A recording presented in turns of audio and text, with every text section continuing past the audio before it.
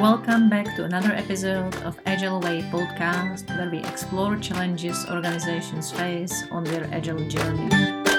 How to become great Scrum Master, how to change your leadership style, or how to embrace agility at the organizational level.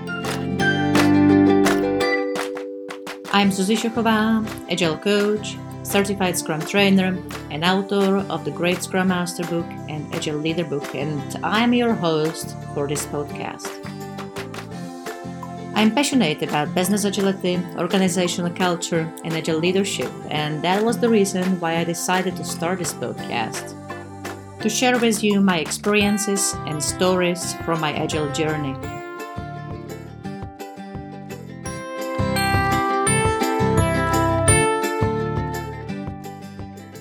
Welcome everyone, it's my pleasure to host here another episode of Agile Way podcast. Today I would like to welcome here my good friend Alex Slowly. Alex is an experienced Agile coach. We chatted here a little bit before and thought it would be interesting to focus on his journey from becoming a Scrum Master to become an Agile coach. So can you share some insights about that? Yeah, so nice to chat with you, Zuzi. Hey everyone, my name is Alex Slowly. I'm an Agile coach. And I live in Sydney, Australia, but you might be able to tell from my accent that I'm not an Aussie. I'm actually an American, and I'm originally from Seattle. And I know, Zuzi, we were talking about like what was my journey in becoming an Agile coach. And I was actually a Scrum Master before I became an Agile coach. And I was something before I was a Scrum Master too. And I was actually a developer. I was a developer at Microsoft. So I was at Microsoft in Seattle for 15 years. And that's where I actually learned about Scrum as a developer, as a tester. I did other stuff at Microsoft. You know, it's a big company. There's lots to do. And eventually I became a Scrum Master. And that's when I kind of fell in love with my work again. I really gravitated towards the skills and the stuff that a Scrum Master does. And I practiced Scrum as a Scrum Master at Microsoft for about 4 years before I even became a certified Scrum Master. So eventually I left and joined a startup. And it was interesting because I was now at a place where when I did stuff as a Scrum Master, it affected more than just my team or maybe, 5 or 6 teams. I was affecting the entire company. So I was working with everyone in the company. I was working with the HR people, the marketing people, account management, testers, devs, everything. And that's when I started to apply all the learnings of being a Scrum Master to an entire company. All those skills that Scrum Masters have, like facilitating conversations and helping people plan or figuring out strategies and stuff like that. And I did that for quite a while as well. And then I joined a consultancy. And I just started to do that worldwide. I mean, basically all I was doing was going around and helping people be better at Agile. And the way I did it is I just kind of asked questions and I helped people see possibilities. This is kind of like when Agile coaching became a thing or started to be a thing that we know today, right? That's how I became an Agile coach. I was a developer first, and then I became a Scrum Master, and I'm an Agile coach today. I mean, pretty much I do the same thing today I always did. Maybe I do it a little better. Like, I'm good at asking questions because I honestly don't know what's going on, right? So I have to ask questions to figure out what's going on. And that's what a coach kind of does. What is your favorite question? Well, I got lots of favorite questions. When I first learned about powerful questions, one of the things you were supposed to do was you were supposed to Google like powerful questions, and you'd get like a cheat sheet of 25 questions and you'd practice a question one a day for like a day. It was like the word of the day, except you were doing the question of the day, and you'd practice these questions, because powerful questions, you can kind of memorize them and then use them when you think they're appropriate. One of my favorite questions is, how can I help you today? Another one is, in a perfect world, what would that look like?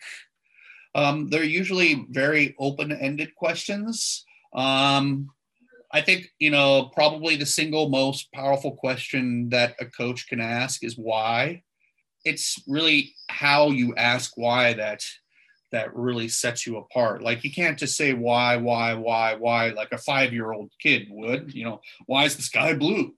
Well, why this, why that? You have to ask in such a way that it's not annoying. And it also helps the people or the org or the person get to some kind of conclusion eventually. In a perfect world, what would the role of an agile coach looks like? Well, very little work. I love agile coach roles where I don't actually have to do any work. I was reading something the other day about how consultants have all of the care, but none of the responsibility. Coaches are kind of like that, in that we care about what's happening. We care about how the client or the team or the people or the org is doing, but we aren't really like accountable or responsible for doing the hands-on stuff, right? So when I think about coaches, and myself in particular, I think what I like to have in my coaching life is a lot of slack time. I need time to think. I need time to talk to people. I need time to figure out what questions to ask, how to help people. So there's a lot of thinking. It's not like your typical manager type person where your entire day is full of meetings from 9 to 5, right? You have a 9 to 10 meeting, a 10 to 11, 11 to 12. You get 15-minute lunch, and then you're full of meetings the rest of the day. You actually need a lot of slack time when you're a coach, because you're kind of just chatting with people and figuring out stuff, thinking about it in your head. When people come to you and ask for help, you have to be able to have that slack in your schedule so that you can respond to their requests for help when they actually ask for it. What was the most difficult for you when you start this journey? Well, the first thing that I like to talk about when I started this journey was the first Scrum Master I ever met. And, I think all coaches have their story about like when they first learned about Agile. And I remember the first time I ever heard about Scrum was from a Scrum Master. And she gave like a little half-day training course to my team, because my team was the prototype team. We were the pilot team for our organization. We were going to try this crazy thing called Scrum. And I met a Scrum Master for the first time, and she gave us a half-day training. And at the end of the day, I was like, wow, this lady is crazy. This is never going to work. This is the dumbest thing I've ever heard. Scrum is stupid. No way. And after a couple of sprints, I'm like, well, fine. It seems to be working, but it's still stupid, right? And then maybe, a couple of months, I'm like grudgingly like, all right, okay, okay, fine. And then after 3 months, I'm like, wow, this is actually pretty good. And the funny thing is I went through that process myself, and I've seen so many people over the years, and I've directly witnessed it, go through like the exact same thing, where they're like discovering what, these new ways of working are and how it could be beneficial to them. So when I think about the challenges I had, it was just about discovering stuff. I didn't know what a coach was. And then I discovered coaching, right? It always relied on me learning somehow. And most of my learning happened because somebody helped me along the way. I didn't learn a lot from books, or I didn't learn from trainings. I practiced Scrum for 4 years before I even took a Scrum class and became a certified Scrum Master. 4 whole years I did Scrum, and I didn't even read the Scrum guide. the way I learned is I actually did it, and then I had someone there who kind of taught me. So to this day, I learn probably the most from other people. And then as you get more experienced and you get more expertise, you kind of have to be open to learning from people who are at your same level or perhaps not as experienced as you.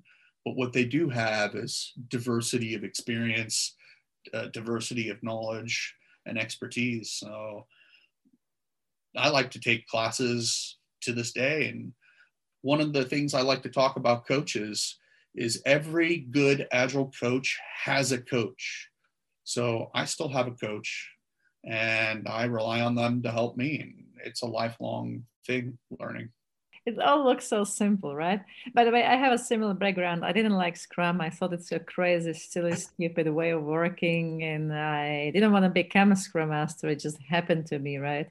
And here we are, actually being in part of this community almost forever, right? The most common question I get is, where should I start if I'm an Agile coach in an organization which actually doesn't want to change? So what is your recommendation for those type of things? Well, I mean, you can't force people to do anything, really. I mean, if they really don't want to do it, they won't do it. I mean, you can threaten them, like, if you don't do this, I'll fire you. But, they might quit anyway. So I guess, my biggest piece of advice would be telling people what to do and forcing them to do it will never, ever, ever work. So it really comes down to, how can you help them or build a space where they want your help or they can see the possibilities that you're offering them and they want to pursue those possibilities.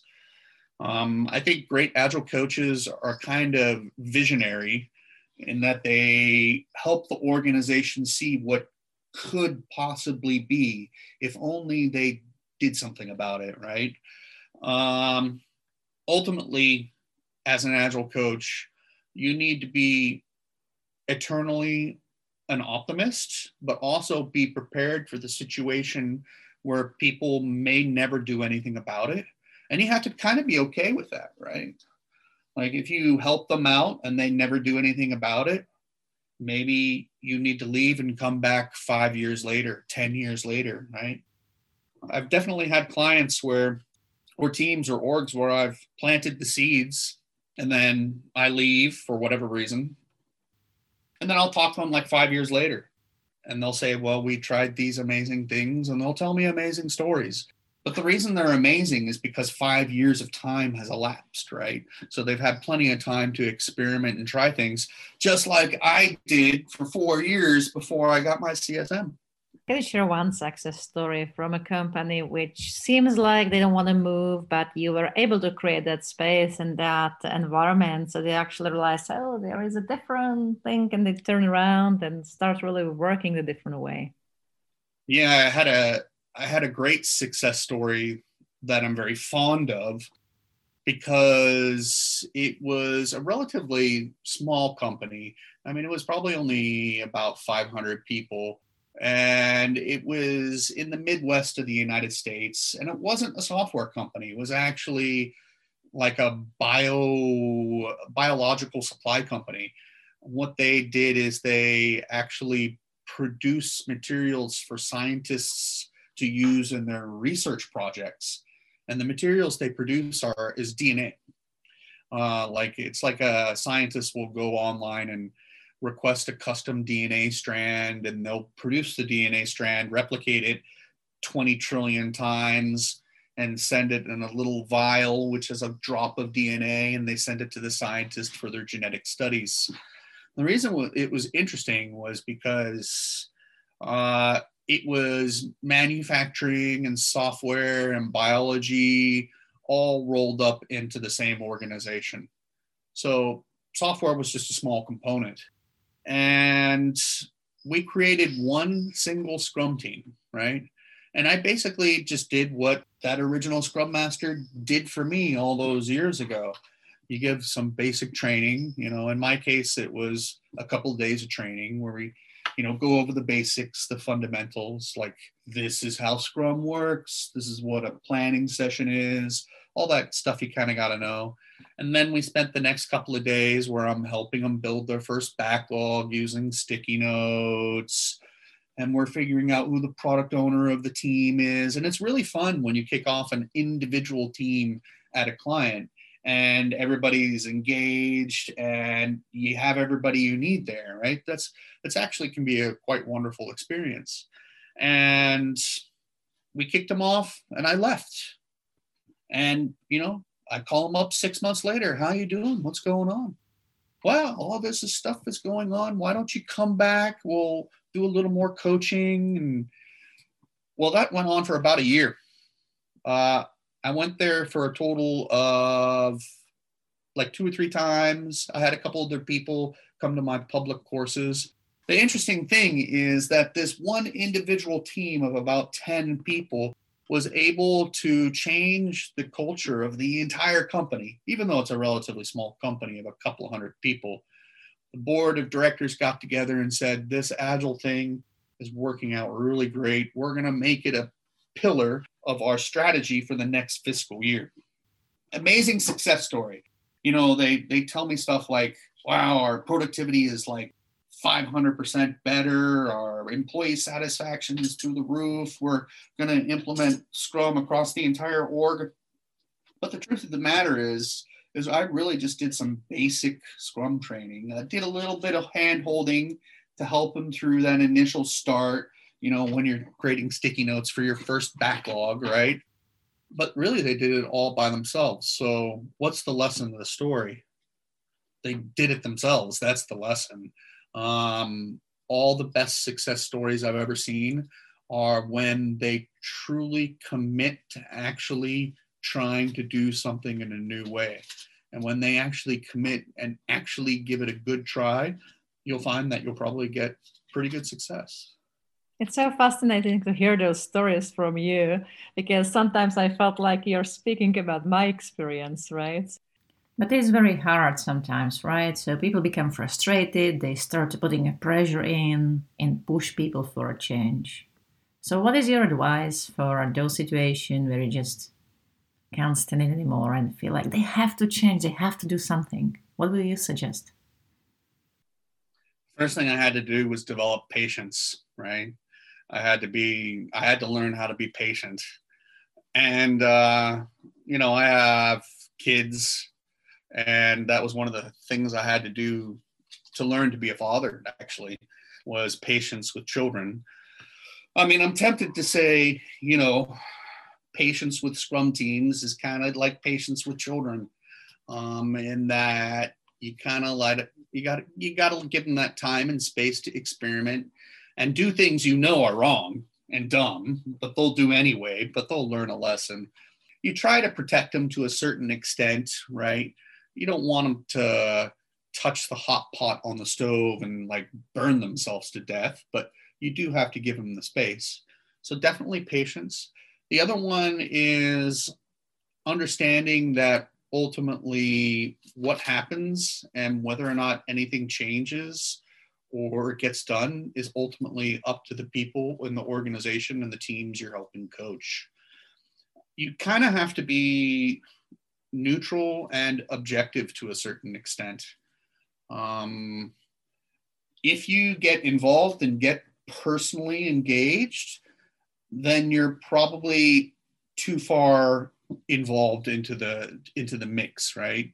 You kind of got to give them the space, lift yourself up and away, and of course you're going to help them, but ultimately it comes down to what they're going to do and not what you're going to do.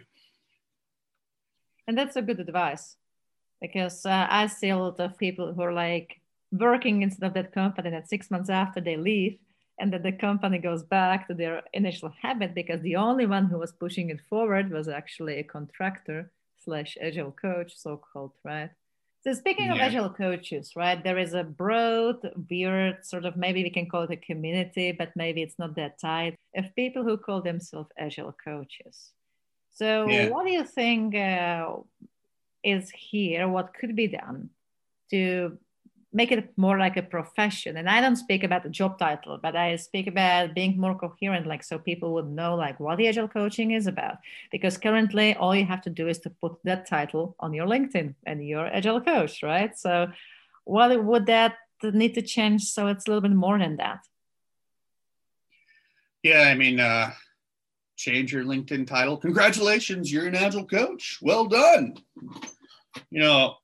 I think the first thing we need to do as a community is understand what actually agile coaching is.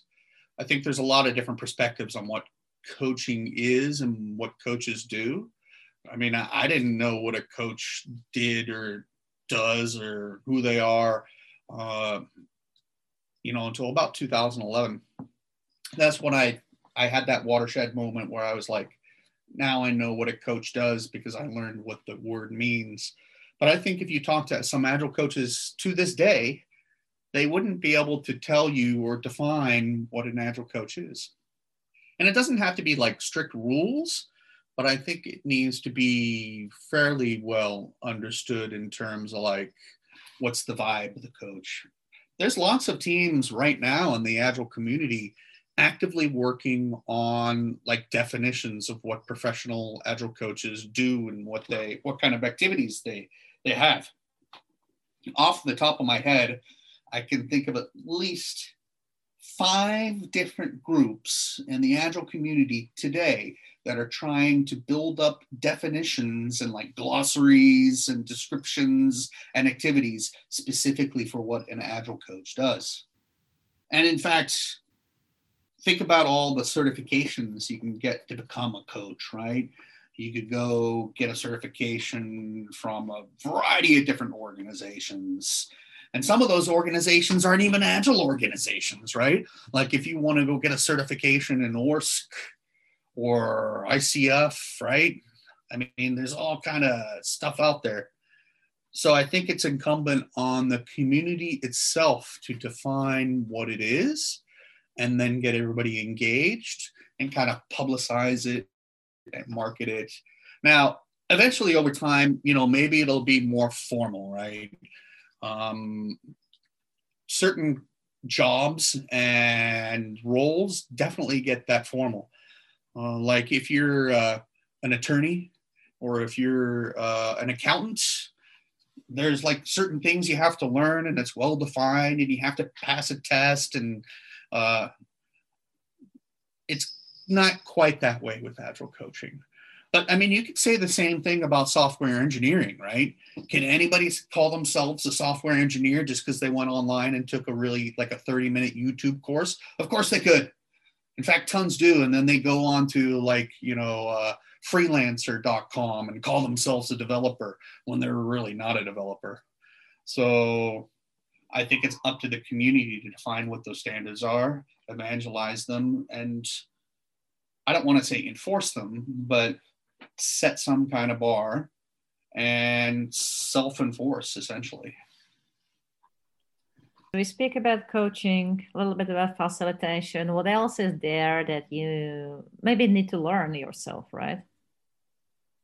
I definitely think it helps if you've been like on an actual agile team, like if you're an agile coach, you probably should have been on an actual agile team. You probably find it helpful that you were a scrum master in the past. It would probably help if you'd been a product owner or a developer. I would think that someone who calls themselves an agile coach and they haven't actually been on an agile team would have a really rough time. The reason is because they probably have surface level knowledge, or they might like memorize like diagrams, or they might memorize stuff they read, but until you've actually done it yourself, it's going to be really hard to know what the ins and outs are, what the pitfalls are, what the things that work are. So my general thought is that to be a great agile coach, you should probably serve time in the trenches. And also to be a great agile coach, I think every coach has a great coach. So you should proactively seek out great coaches in the community who would be willing to help you if only you asked. You should also get engaged with the community. I mean, getting like right now, right here, you and me, there are plenty of people in the community who would love to have whoever's listening on their podcast or to have a coffee with them at a conference and talk about Agile stuff. So the more people you can meet and connect with, the more people you're going to learn from, and the more diverse expertise and experience you're going to add to your own journey. I can agree with that. I love to talk to people face to face, preferably. That's what I'm missing, having a drink with them. But we are where we are. We just got a meetup yesterday, by the way. Nice group of people. Anyway, so what is missing the most? Your recollection, you have a lot of clients, right? So what is missing the most in the industry? Like companies are experimenting with agility. They are trying, they're starting and stopping and going backwards and starting again. But what is missing the most in the industry right now? I think one of the biggest challenges I see in any industry is I'm not always sure they understand what they're trying to achieve by going agile. Like doing agile, being agile, going agile, transformations, whatever you want to call it. I once got a client because the CEO read about agile in the Harvard Business Review magazine in first class. So they're sitting in first class back in the days when we used to be able to fly. They're reading Harvard Business Review, sipping champagne, and they're like, wow, this agile thing's great. I got to get me some of that agile. And they called me up and I helped them out.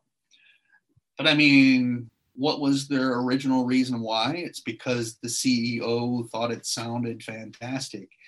I think just like any team or any org, I think you want that vision of where you want to go and why. I do think a great agile coach can help you figure that out, right? I mean, most coaches I know, including myself, when we meet a client for the first time, sometimes we might have to help them figure out why we should be there, right? Sometimes they themselves don't really know why. They just kind of vaguely know they want some agile, and you kind of have to help them do that. And then when I was talking about the visionary kind of thing that an agile coach might bring, you might have to help them with that vision of what things could be like. Because if you're just there and there's no vision and there's no why, then you don't know what you're going to actually do. You could just try random stuff, see what happens. But my experience is that they just won't care, right? In other words, caring about the results and trying the experiments that lead to the results depends on having the why that's meaningful in the first place. And we are back at why, right? Why do you do that? The most important question at the beginning before you do anything at all, right? So where do you see the future of agile organizations? And maybe what is agile organization in your mind first? I think pandemic was interesting in that it kind of forced the world and all of the corporations in the world today to truly understand why it's important to be able to respond quickly to dire circumstances, right? So I do think as a result of pandemic, actually agility will become more important than ever. And if you think about technology and where we're headed, it's becoming daily more sophisticated. I mean, 20 years ago, talking about AI the way we talk about AI today would be unheard of. I mean, I could not be a developer today, even though I was a developer many years ago, simply because things have changed so much.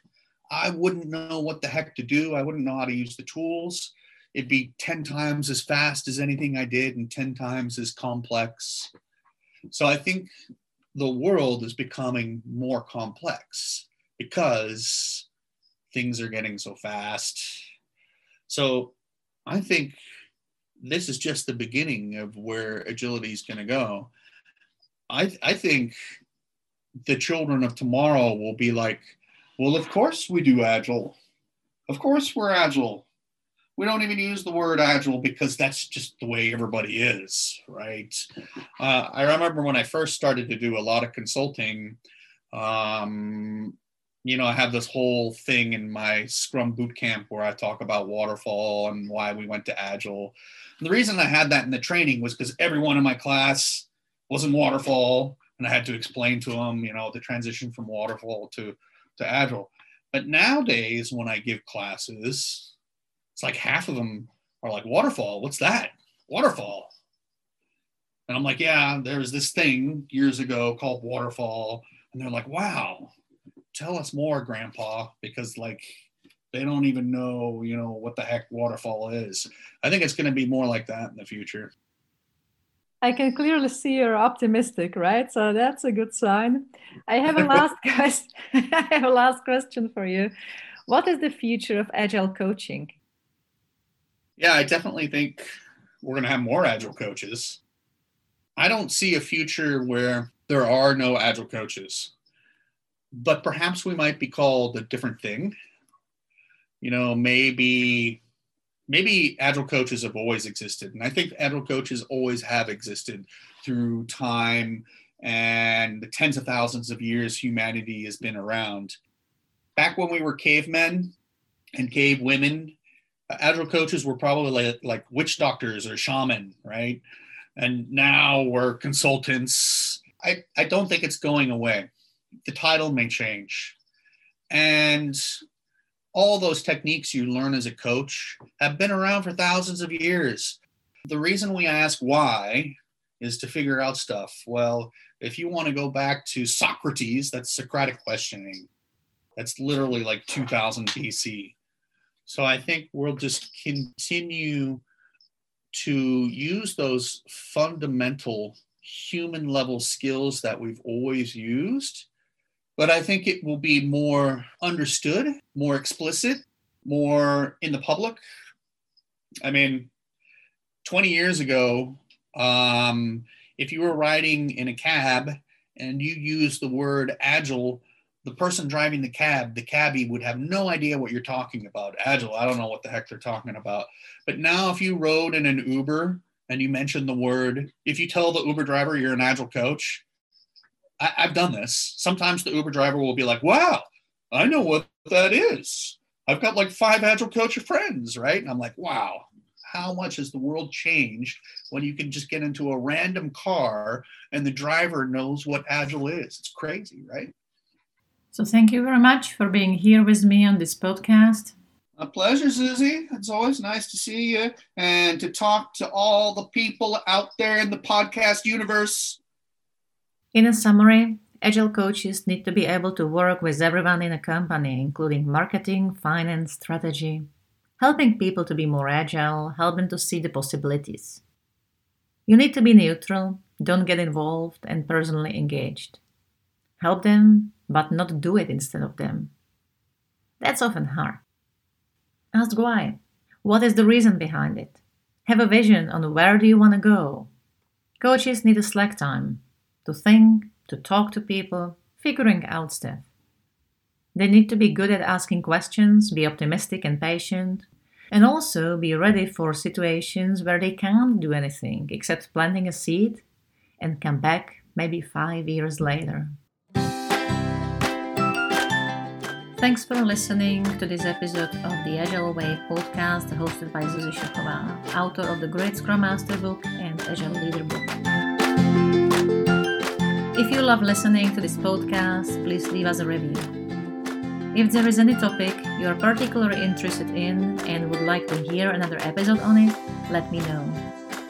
For more information about me and my Agile classes, visit our website sochova.com, sochova.com. Thank you for listening.